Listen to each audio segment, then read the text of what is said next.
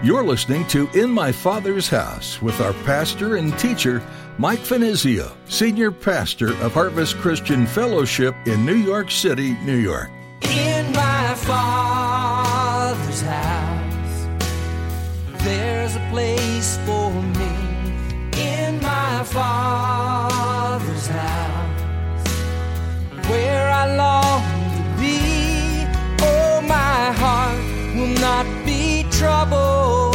I remember what you said. You'll return that I might live in my Father's house. You know, most of life's problems, sadness, misery, flows out of such a kind of an attitude. You know, rejecting that love of God. But God loves us today.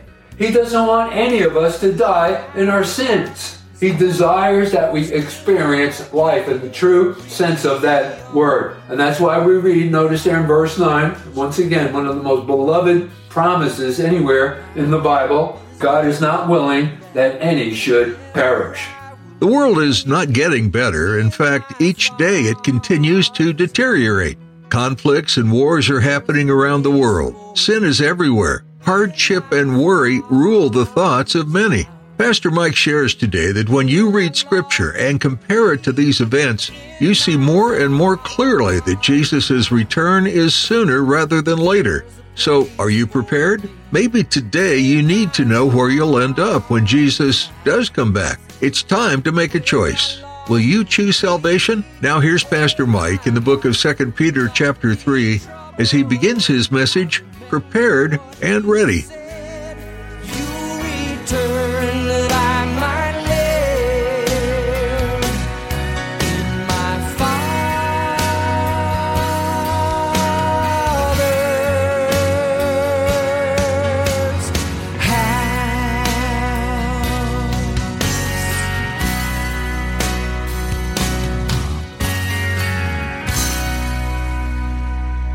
Go ahead and grab your Bibles, and we'll pick up where we left off last time. The text that we're going to be treating is found in 2 Peter chapter 3, verses 8 through 12. So let's go ahead and read that text, and then we'll open up in a word of prayer. So 2 Peter chapter 3, beginning in verse 8. But beloved, do not forget this one thing, that with the Lord 1 day is as 1,000 years, and 1,000 years is 1 day. The Lord is not slack concerning his promise, as some count slackness. And this now is probably one of the most precious promises in all of God's Word. And it really reveals something to us about the heart of God. Notice it says, but is long-suffering towards us. God is long-suffering towards us. And he's not willing that any should perish, but that all should come to repentance. But the day of the Lord will come as a thief in the night, in which the heavens will pass away with a great noise, and the elements will melt with fervent heat. Both the earth and the works that are in it will be burnt up. Therefore, since all these things will be dissolved, what manner of persons ought you to be in holy conduct and godliness? So Peter here, the writer, is drawing a conclusion, looking for and hastening the coming of the day of God, because of which the heavens will be dissolved, being on fire, and the elements will melt with fervent heat. Let's begin in that word of prayer. Father, we pray now that you bless our time together as we treat this text of Scripture. God, would ask that your Holy Spirit would open it up to us. Lord, that we would learn all of the lessons that are contained within it. Lord, that we receive all of the exhortations. Lord, that it would serve us and prepare us, Lord, for your coming back, for the church. God, we thank you. Bless now, God, let my words be your words, for we ask all of these things in the name of Jesus. Amen. Okay, so to set up, let's back up a little bit. In this section of Peter's epistle, he's been addressing those false teachers. And the argument that had been put forth by these false teachers here is that since thousands of years had passed without any intervention on God's part, it would be unreasonable to expect such an unbelievable event to take place, such as Christ's second coming. Well, Peter had already reminded them of at least once when God intervened in the affairs of man. Remember in verse 6, he refers to the flood in the days of Noah, verse 6, by which the world that then existed perished, being flooded with water. So it becomes then quite obvious that if God interrupted the ordinary order of civilization once, well, then he could do it again. So he informs these perverters of the truth, notice there in verse 8, but beloved, do not forget this one thing, that with the Lord 1 day is as 1,000 years, and 1,000 years as 1 day. You see, time is a non-factor with God. We're all hung up with time in our time continuum, time frames. And isn't it true that man puts everything together in categories of time? And it actually influences our emotions. But listen, God is not bound by time. 1 day, notice what we're told here in our text, 1 day is like 1,000 years, and 1,000 years, 1 day to God. Now, also notice there in verse 9, we are told that the Lord is not slack or tardy. The idea here is that there is a moment appointed for Christ's second coming back for his church.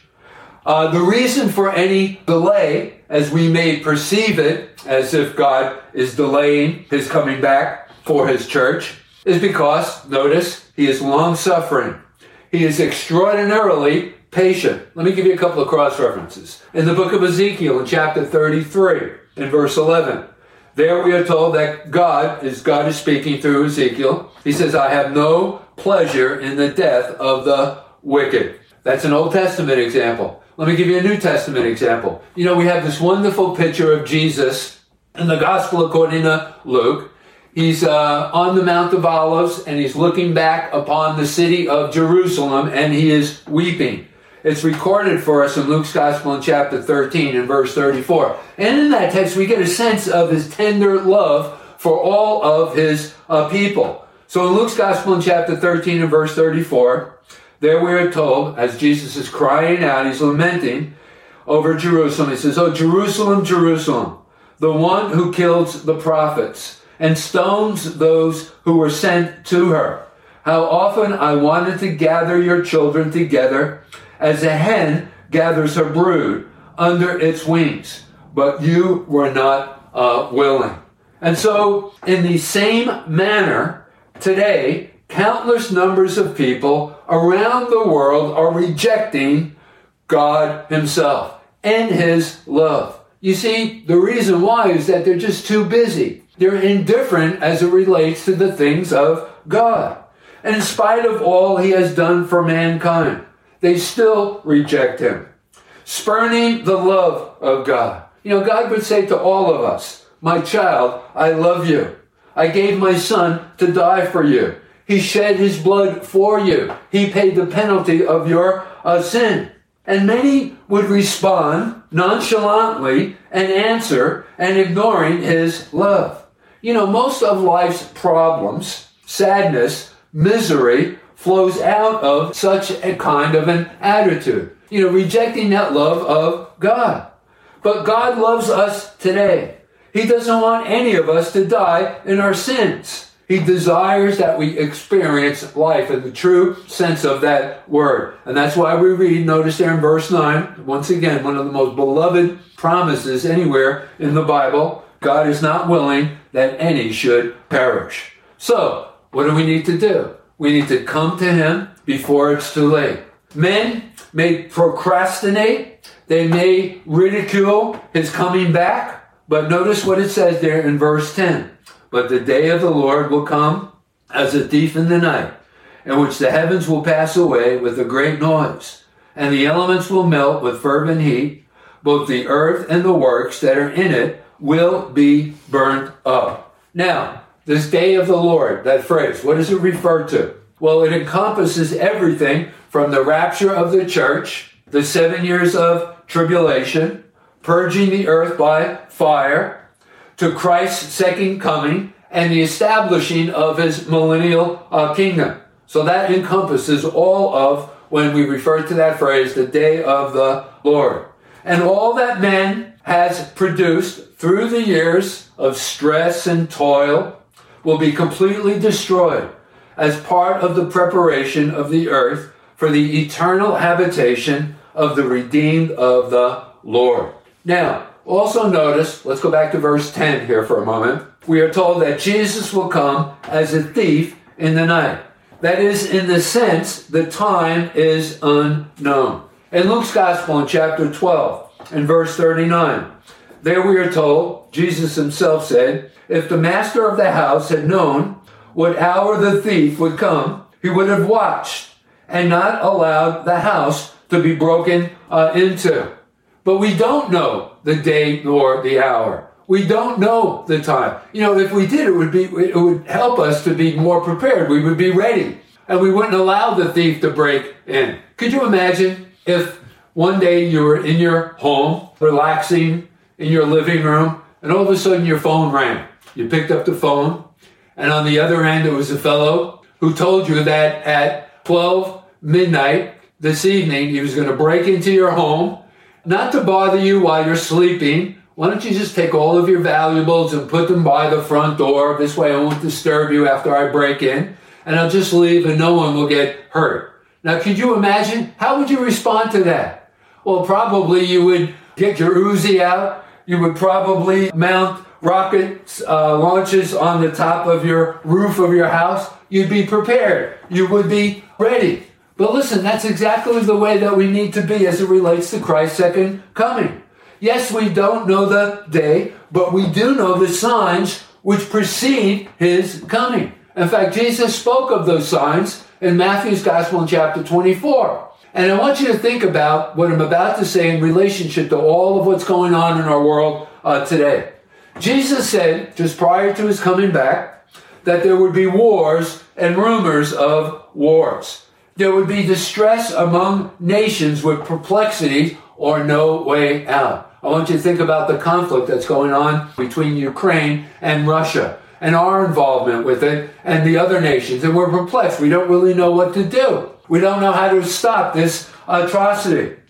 The entire world is in a turmoil. It seems that there's always a crisis that's taking place around the globe. There's the threat of terrorism that we live with presently, an epidemic of violence in our schools. Think about all of the school shootings. Also, Jesus talked about in the last day there would be pestilences that would exist globally. I want you to think about what we've been going through now with this virus. So, listen, Jesus is coming back, and he's coming soon. All you have to do is look at the signs and the times. Political leaders of practically every nation are bewildered and confused as they endeavor to keep abreast of the fast-moving events of the day.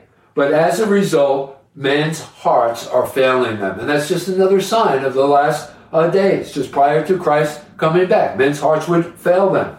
So the return of our Lord is near. Folks, it's imminent. He's at the door. He's coming. He's coming unannounced. And when he appears, let me give you something to think about. If you do not know him as your Lord, unfortunately, you'll know him as your judge.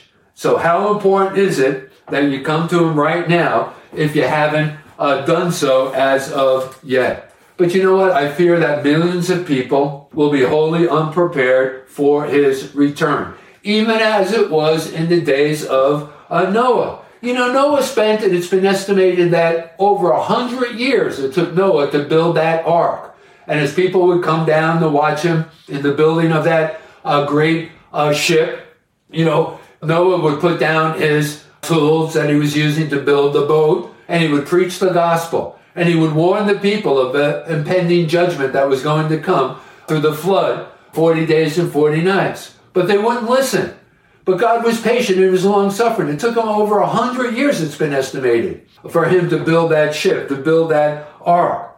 And no one responded to that message of Noah, warning them. In fact, we are told that in the days of Noah, the people were given to eating, drinking, marrying, and given in marriage. So pretty much what's going on today. But notice in verses 11 and 12, let's go back to our text here in 2 Peter. Therefore, since all these things will be dissolved, what manner of persons ought you to be in holy conduct and godliness, looking for and hastening the coming of the day of God? Okay, so there are two obligations, notice here, that are expressed, that are incumbent upon all true believers relative to Christ's second coming. And what are those two obligations, responsibilities? Holiness and evangelism. Okay, so let's take them in that order. First of all, we are to make a commitment to holiness. In fact, we are told in 1 John, as it relates to Christ's second coming, preparing for his second coming. He that hath this hope purifies himself even as he is pure. So listen, we prove our belief in his coming by living a holy life. Let me give you another cross-reference for this. In the book of Titus, in chapter 2, in verses 11 through 13, there we are told, for the grace of God that brings salvation has appeared to all men, teaching us that denying ungodliness and worldly lusts, we should live soberly, righteously, and godly in the present age, looking for the blessed hope, Christ coming back for us, and glorious appearing of our great God and Savior, notice, Jesus Christ. So, we want to be like Jesus, who is coming again. And we need to draw on his power to live an effectual life of holiness and obedience. We need to walk in the light even as he is in the light. So, let me ask you this question. Are we playing with sin rather than abhorring and resisting sin? So, think about it. Here's a Christian. He's clinging to some pet sin. He's enjoying it. But listen, sin is very deceiving. The devil makes it look attractive. But the truth of the matter is it'll only bring misery and destruction. There's no joy or peace or satisfaction to be found in giving yourself over to sin. So how we need to rely upon the operation of the Spirit of God in our lives, who gives us that discernment of what is good, what is evil, what is true, and what is false, so that we won't succumb to temptation. We need to surrender our lives completely, following him closely in a life of holiness. You know, in the Old Testament, here's another cross-reference for you, in the book of Leviticus, in chapter 11, in verse 45. And this would be continuing these exhortations throughout the entire Bible, Old and New Testament alike. This is God's requirement of his people. You shall therefore be holy, for I am holy. So holiness, that's the first responsibility that's placed upon us here in our text. And then secondly, Christ coming back should inspire us to evangelism. That is, to make whatever sacrifice is necessary to get the gospel out. If it involves taking the time, the energy, using the resources that we have available to us to get the gospel out, well, that's what we need to do. All of which to spread the gospel, to share the gospel. Notice that word there in verse 12, hastening. That is, hastening onward the day of God. Now, that doesn't refer to, changing God's timetable for his coming back, but rather being used as instruments in accomplishing the event which precedes the day of the Lord. And so when Jesus returns, listen, he expects all of us that he would find us working for him. Let me give you another cross-reference in Matthew's Gospel in chapter 24, verses 45 and 46. Who then is a faithful and wise servant, whom the master made ruler over his household, to give them food in due season? Blessed is that servant, whom his master, when he comes, will find so doing. So listen, gang, we need to be busy. We need to be giving out that bread of life to those who are spiritually destitute, for those who haven't made a decision for Christ, for those who don't even know Christ. Listen, gang, the return of Christ is more than some study topic. It is a call to the army of God to march, to act, and evangelize. You know, there's this story that took place many years ago, actually in the late 1800s, a great missionary, a veteran missionary to the country of India. And he went home back to Scotland while he had been on the mission field for many years there in India. He had become sick and ill. He was in great feebleness at this time, and he was actually preparing to go home to be with the Lord. And once again, this fellow's name is Alexander Duff. Well, anyway, going back to Scotland, he appeared before the Scotch Presbyterian Assembly and pleaded for more missionaries to be sent to India. In the midst of his appeal, he fainted. Remember, he was feeble-minded. He had already become sick and was taken into another room. After physicians had worked over him for some time, he finally recovered consciousness. When he realized where he was, he said, "I didn't finish my appeal. Take me back and let me finish it." But they told him they could do it only at the peril of his life. He said, "I'll do it if I die." So they led the white-haired veteran back into the assembly hall, and as he appeared at the door, those present sprang to their feet as one man to greet him, and they listened in tearful and breathless silence to the grand old hero of the cross. He said, "Fathers and mothers of Scotland, it is true that you have no more sons to send to India?" In the form of a question, he asked with trembling voice. "There is money in the bank to send them, but where are the laborers who will go into the field? When Queen Victoria calls for volunteers for her army in India, you freely give your sons and say nothing about the trying climate of that land. But when the Lord Jesus calls for volunteers, you say, 'We have no more sons to give.'" Then turning to the moderator of the assembly, he said, "Mr. Moderator, if it is true that Scotland has no more sons to give to Christ for India, then although I lost my health in that land and came home to die, I will be off tomorrow and go back to the shores of the Ganges and lay my life down as a witness for Christ, to let India's millions know that there is at least one Scotsman who is ready to die for them." So, why did he act so, create such a scene? Well, the answer is he was a man with a burden. He was a man with a vision. He was someone who believed in the imminent return of Jesus Christ. So, do we really believe that he is coming soon? Well, if we do, let us commit ourselves wholly to the will and the work of the Lord, that in these days of wickedness and rank unbelief, we shall become instruments of holiness and power in the hands of a mighty God. In my Father's house, there's a place for me.